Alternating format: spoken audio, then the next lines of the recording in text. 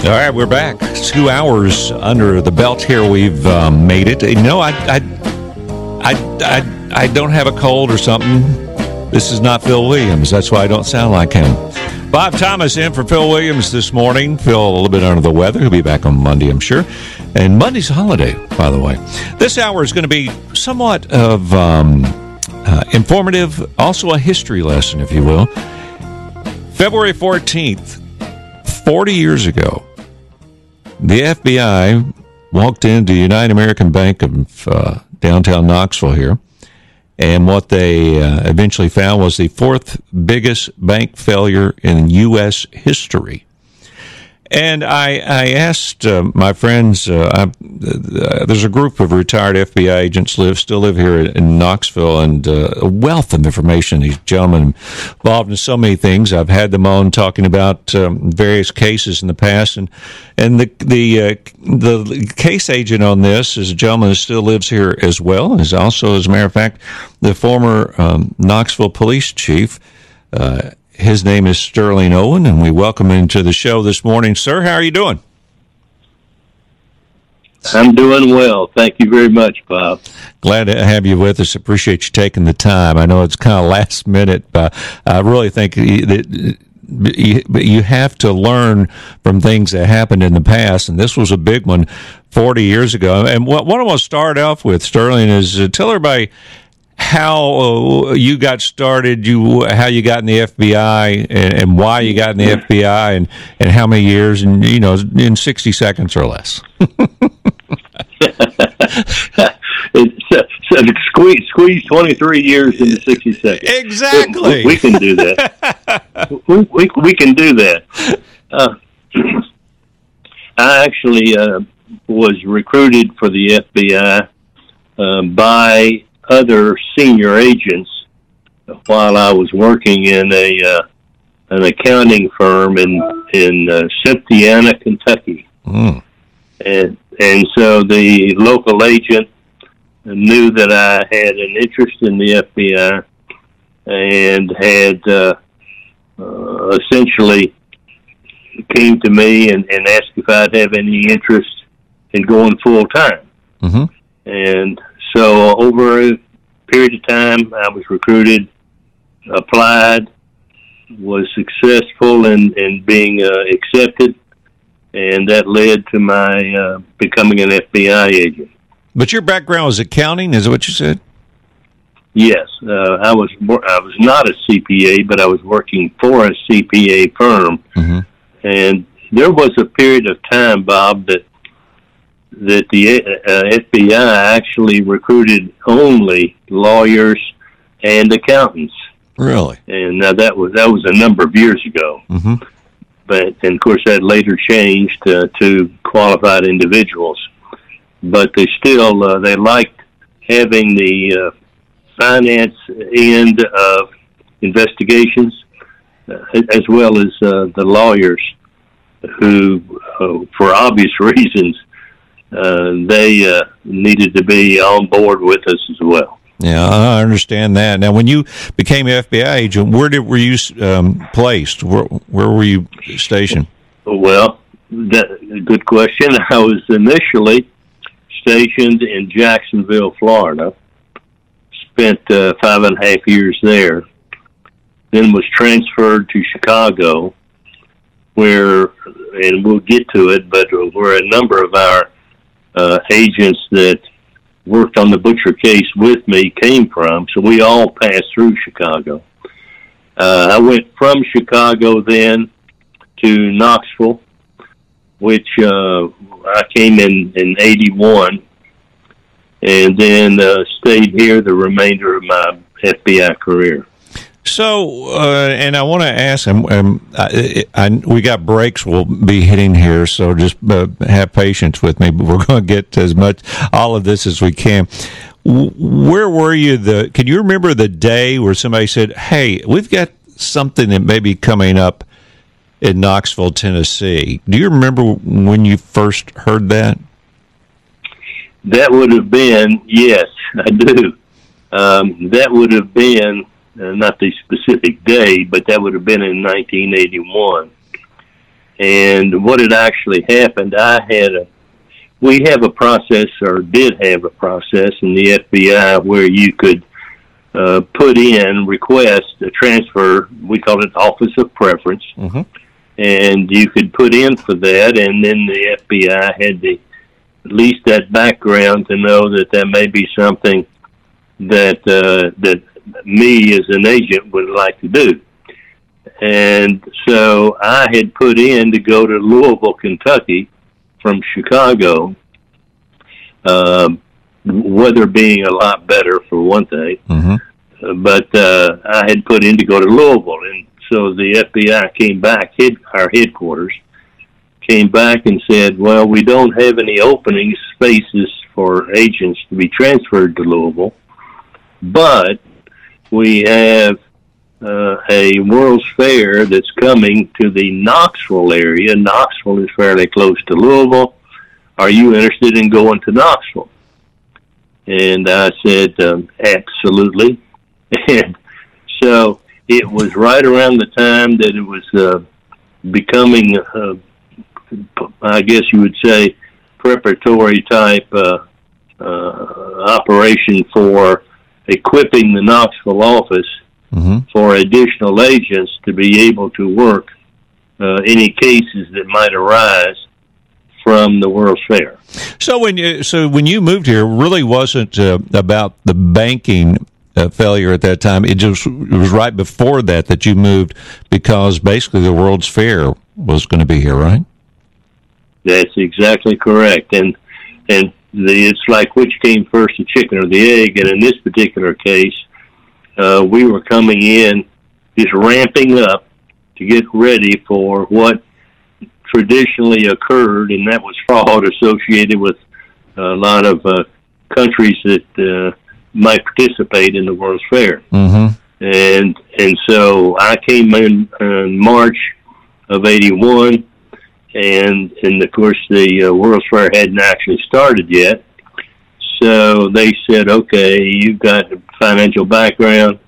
We've got this small bank up in Follett by the name of City and County Bank of Campbell County. It has failed, and the FDIC are waiting for the FBI to put somebody up there with their people to do an investigation of that particular bank. It was $28 million bank. Okay. All right, we're talking with Sterling Owen, who was with the FBI back in the 80s, 40 years ago, and very involved in what happened here when the United American Bank building, the Butcher Empire, collapsed. And we're going to come back with more of him. Sterling, hang tight with me. We'll come back and get into what exactly happened, how it's all started unfolding. Yep. 822 from News Talk 98.7. Our special guest this hour is Sterling Owen, who was the case agent when 40 years ago this week, agents walked into the United American Bank and found the fourth largest bank failure in U.S. history. Sterling, what led up? When did you, as it started unfolding, when did you all know there was a problem at United American Bank? Well, as we discussed before the break, I had been assigned a bank failure in Campbell County by the name of City and County Bank of Campbell County. Mm-hmm. And I went up to do that investigation with the FDIC. And as time went on and I interviewed people in connection with that bank failure, the witnesses frequently would say, I don't know why you're investigating this bank. They're doing the same thing that the Butchers are doing at all of their banks. So I started hearing that type of information, and then started doing background on who the Butchers were, because I didn't really know at that time. And from that, as we worked the Campbell County Bank case, we started to build the foundation for investigating the Butchers. Mm. And so that's kind of the way it fell down. This was the Butcher Bank case was as a result of the Campbell County Bank failure. So when you take over a bank, who makes that decision? FDIC? I mean, who says, "Hey, we got to come in and take over this bank, and we need your assistance on this"? Who does that? Well, you come up with some good questions, Bob. that, as I am told, now we didn't play a role in this. We, the FBI, did not play a role in it. But as I understand it, the state of Tennessee is the one who can pull the certificate of operation for the bank. So, and the way it normally goes down is the FDIC comes in as the regulator. They do a giant audit of that particular bank. If they find that the bank is insolvent, then what they have the right to do is to pull the state charter through saying, we're not going to insure the assets of this bank anymore. So, because as you've seen probably in other banks, a little sign every now and then on the counter says that assets insured by FDIC or some such language.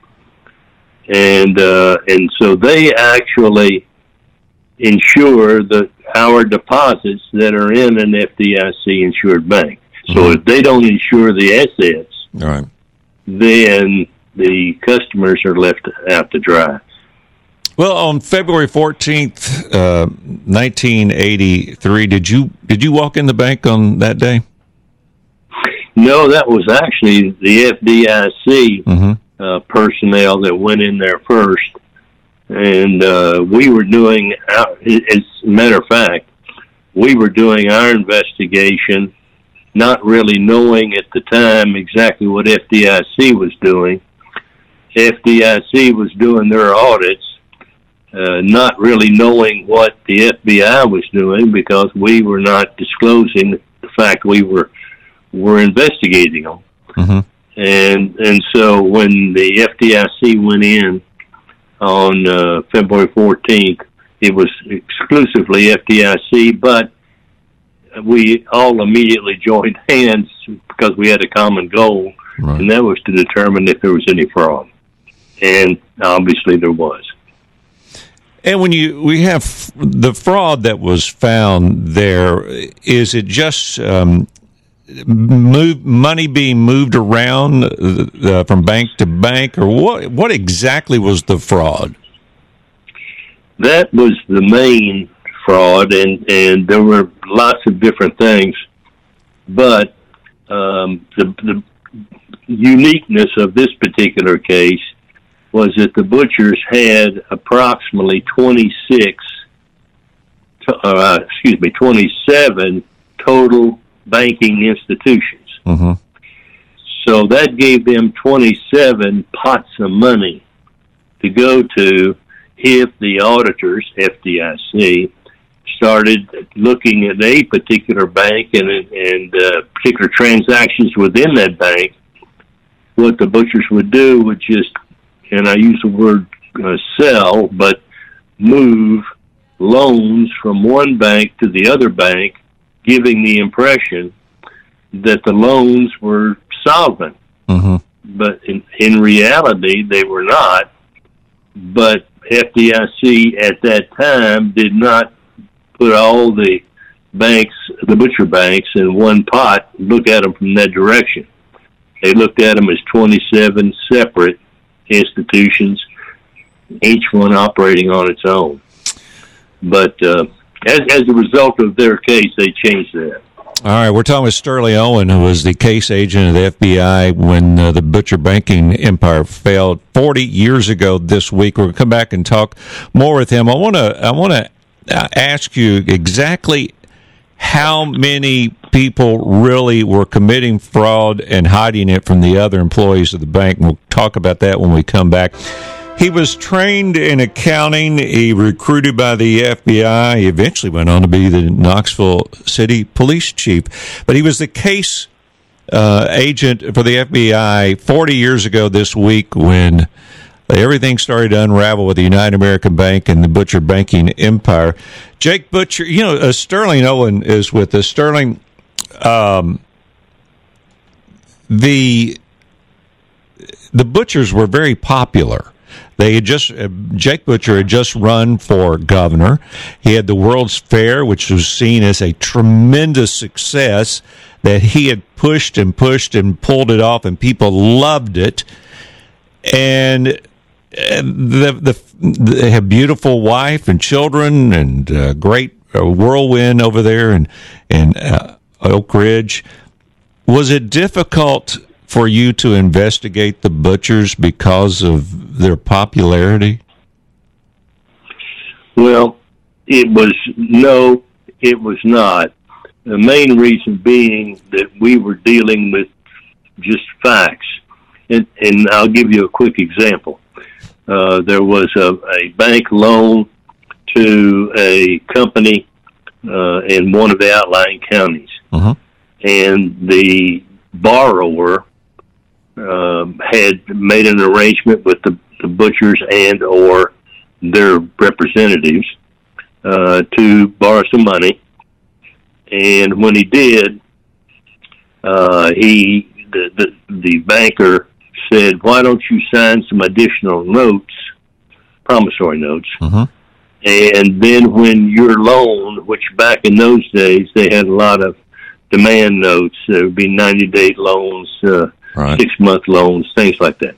Right. And so they had a lot of those. So the banker said, "Why don't you sign some of these blank notes, and rather than you have to come to the bank and renew these loans, we'll just do it, send you your copies and whatnot." And so people did that because they trusted their bankers. Mm-hmm. And so what ended up happening, of course, is the bank and or the Butchers, they started taking these blank notes that were signed and created new loans. And so when the borrower all of a sudden, of course the borrower didn't know it because they didn't tell him. So when the loan started becoming due and the bankers were trying to scurry around to figure out how to renew those loans without letting anybody know what they were doing, then the borrowers started saying, "We didn't get the money from this particular loan you're talking about," when I went out to do the investigation. Mm. And I said, "Well, you're exactly right. We know where the money went, but we need for you to explain what you did and the fact that you didn't do anything wrong, and that the Butchers got the money without the borrower's knowledge." How many? When you started investigating this until somebody was charged with a crime, how long was that? It was from we started getting the other agents in to assist, and that was in the first part of '83. I had already been investigating the case from probably mid-'82, and so I think we were probably about a year from starting on the exclusive investigation of the Butchers, mm-hmm. And about a year, give or take, before the first crew was indicted. How many people do you think, from your investigation, and it could be ballpark, I mean, that actually you felt like were committing fraud and knew they were? I'm sure there were people at the bank that didn't understand what was going on, but how many people, was it 2 or 3? Was it 10? Was it 20 people that we really felt knew where they were committing fraud every day? Well, another good question. We set our goals as investigators on investigating and prosecuting the people who got money improperly. I got you. If it was the secretary doing what her manager told her to do, and even though what she was doing was a criminal act, we didn't necessarily pursue them as a crime, because when we talked to them, found out what their role was, they didn't get any of the money. In fact, other than performing some administrative tasks, they didn't even know what was going on. Mm-hmm. So we tried to keep our eyes on the ball of where the money was going. And we've all heard, at one time or another, follow the money. Yeah, that's true. Well, how much money was taken fraudulently? Well, of course, the way we charge violations might be in a variety of ways. So probably we were talking about obviously millions, mm-hmm. but it wasn't all single dollar loans. It was, there might be loans to one person that were fraudulent. Yeah. All right, we're talking with Sterling Owen. Sterling, we're going to come back and wrap this up with you in just a moment. Stay with us. We're going to take a break. 8:47 of News Talk 98.7. All right, we got a few minutes here left. Here, we're going to wrap up with Sterling Owen, who is a retired FBI agent, former Knoxville police chief as well, and he was at the brunt, if you will, the front of the Butcher Banking Empire investigation. And Sterling, a couple of quick questions I got for you, because I've heard it a million times in the past 40 years. Well, it was just a political vendetta. Butcher had run for governor, and the Republicans were out to get him. I've heard that. I'm sure you've heard it.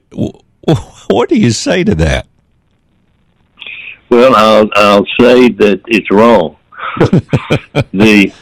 The bottom line is the individuals responsible for stealing all this money were charged with stealing the money. Mm-hmm. It wasn't something that just somebody said offhand.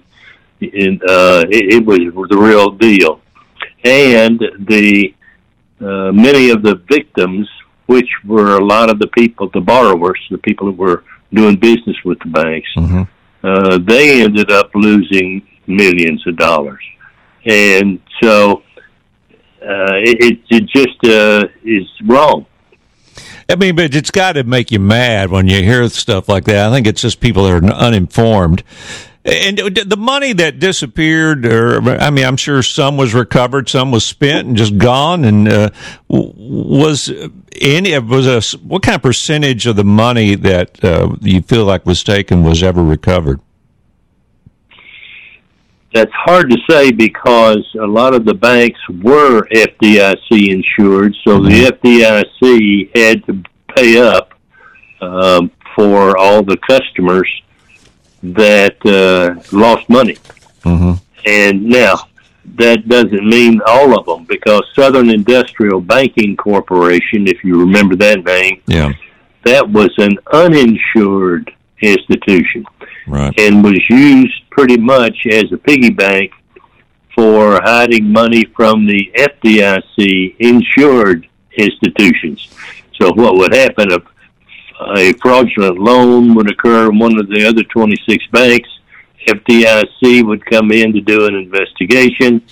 The Butchers would then transfer that particular phony loan to the Southern Industrial Banking Corporation, which was not being audited by FDIC. Because they weren't insured, yeah.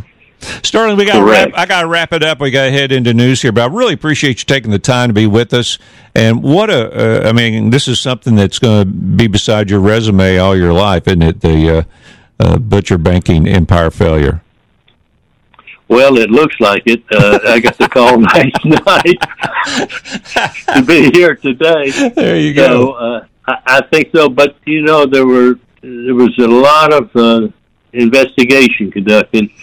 And you asked a question earlier, Bob, and I want to answer fairly quickly. Okay. You said how many people were charged and things of that nature with fraud.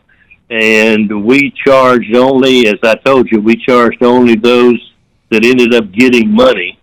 and we're the ones that were spending the money, and we track the money to wherever its ultimate destination, whether it was a yacht of Jake's in Florida to all these property purchases and whatnot around the country. All right, Sterling, I got to go into news. Thank you, sir. Have a wonderful weekend. Appreciate your time. Thank you, and I appreciate your asking about it. All right, News Talk 98.7. We'll be back. TDS has taken fiber internet for business to a new level, increasing our starting speed to 500 meg. Our 100% fiber network delivers the speed your business needs to get ahead. Plus, the unmatched reliability of fiber means you won't lose profits due to a lost connection. With free installation of basic service and a 60-day satisfaction guarantee, the decision is easy. Take your business internet to the next level with TDS. Internet speeds are up to and not guaranteed. Subject to availability. Terms and conditions apply. See website for details. Today is a perfect day to recharge your fitness routine, whether it's cross-training in the gym or training for a hometown half marathon. A perfect fitting shoe is the difference maker. Locally owned New Balance Knoxville and their team of fit specialists will help you find your perfect fit, ensuring world-class comfort, stability, and endurance. Exactly what you need to take on everything this day has to offer. Visit New Balance Knoxville today, located in the Suburban Shopping Center, Kingston Pike, just west of Westtown Mall. Every small business owner knows business happens everywhere. The office, the warehouse, or on the road. And no matter where it takes you, there's one solution to help your business thrive. Comcast Business Complete Connectivity. It's the largest, fastest, reliable network with advanced gig speed Wi-Fi and cyber threat protection in one solution. Plus, add Comcast Business Mobile and you can save up to 60% a year on your wireless bill. Get started for just $40 a month for 12 months with no annual contract when you add mobile. And ask how to get up to a $750 prepaid card. Flight 291 is now boarding. Yep, you're going places, and when you get there, be ready to do business. The complete connectivity solution from the company that powers more small businesses than any other provider. Comcast Business, powering possibilities. Ends 2/21/2023. Restrictions apply. Requires EcoBill and AutoPay. New 100 megabits per second internet and Comcast Business Security Edge customers only. Equipment, taxes, and fees extra. After 12 months, regular rates apply. Gig internet required for gig Wi-Fi. Mobile savings compares pricing of top 3 carriers. When you want a brand new kitchen, there's nothing to it. There's a brand new way to do it. 3-Day Kitchen and Bath. Rochelle talks about her experience with 3-Day Kitchen and Bath. It was a wonderful experience. I had heard about them on the radio. They come out to your house. They let you know what they do. They let you pick out your features, your colors, and then they come into your home the morning they start. They walk you through, this is what's going to happen, and you leave for a few days, and you come home, and it's done. Was it easy? It made it easy because you're not in the middle of a mess for 2 or 3 months. Left on a Tuesday morning, and it was done on a Thursday night. We came home Friday morning early because we were so excited. What was your reaction when you first saw it? Wow. Wow. It's about time. 3 days or less at 3-Day Kitchen and Bath. Paid for by Christian Care Ministry. Let's see, if something costs less, but people are happier with it, that sounds like something to look into, and that's Medi-Share. Maybe you've heard switching to Medi-Share to pay for healthcare can save the typical family $500 a month, and that's huge, but it's also true that people are way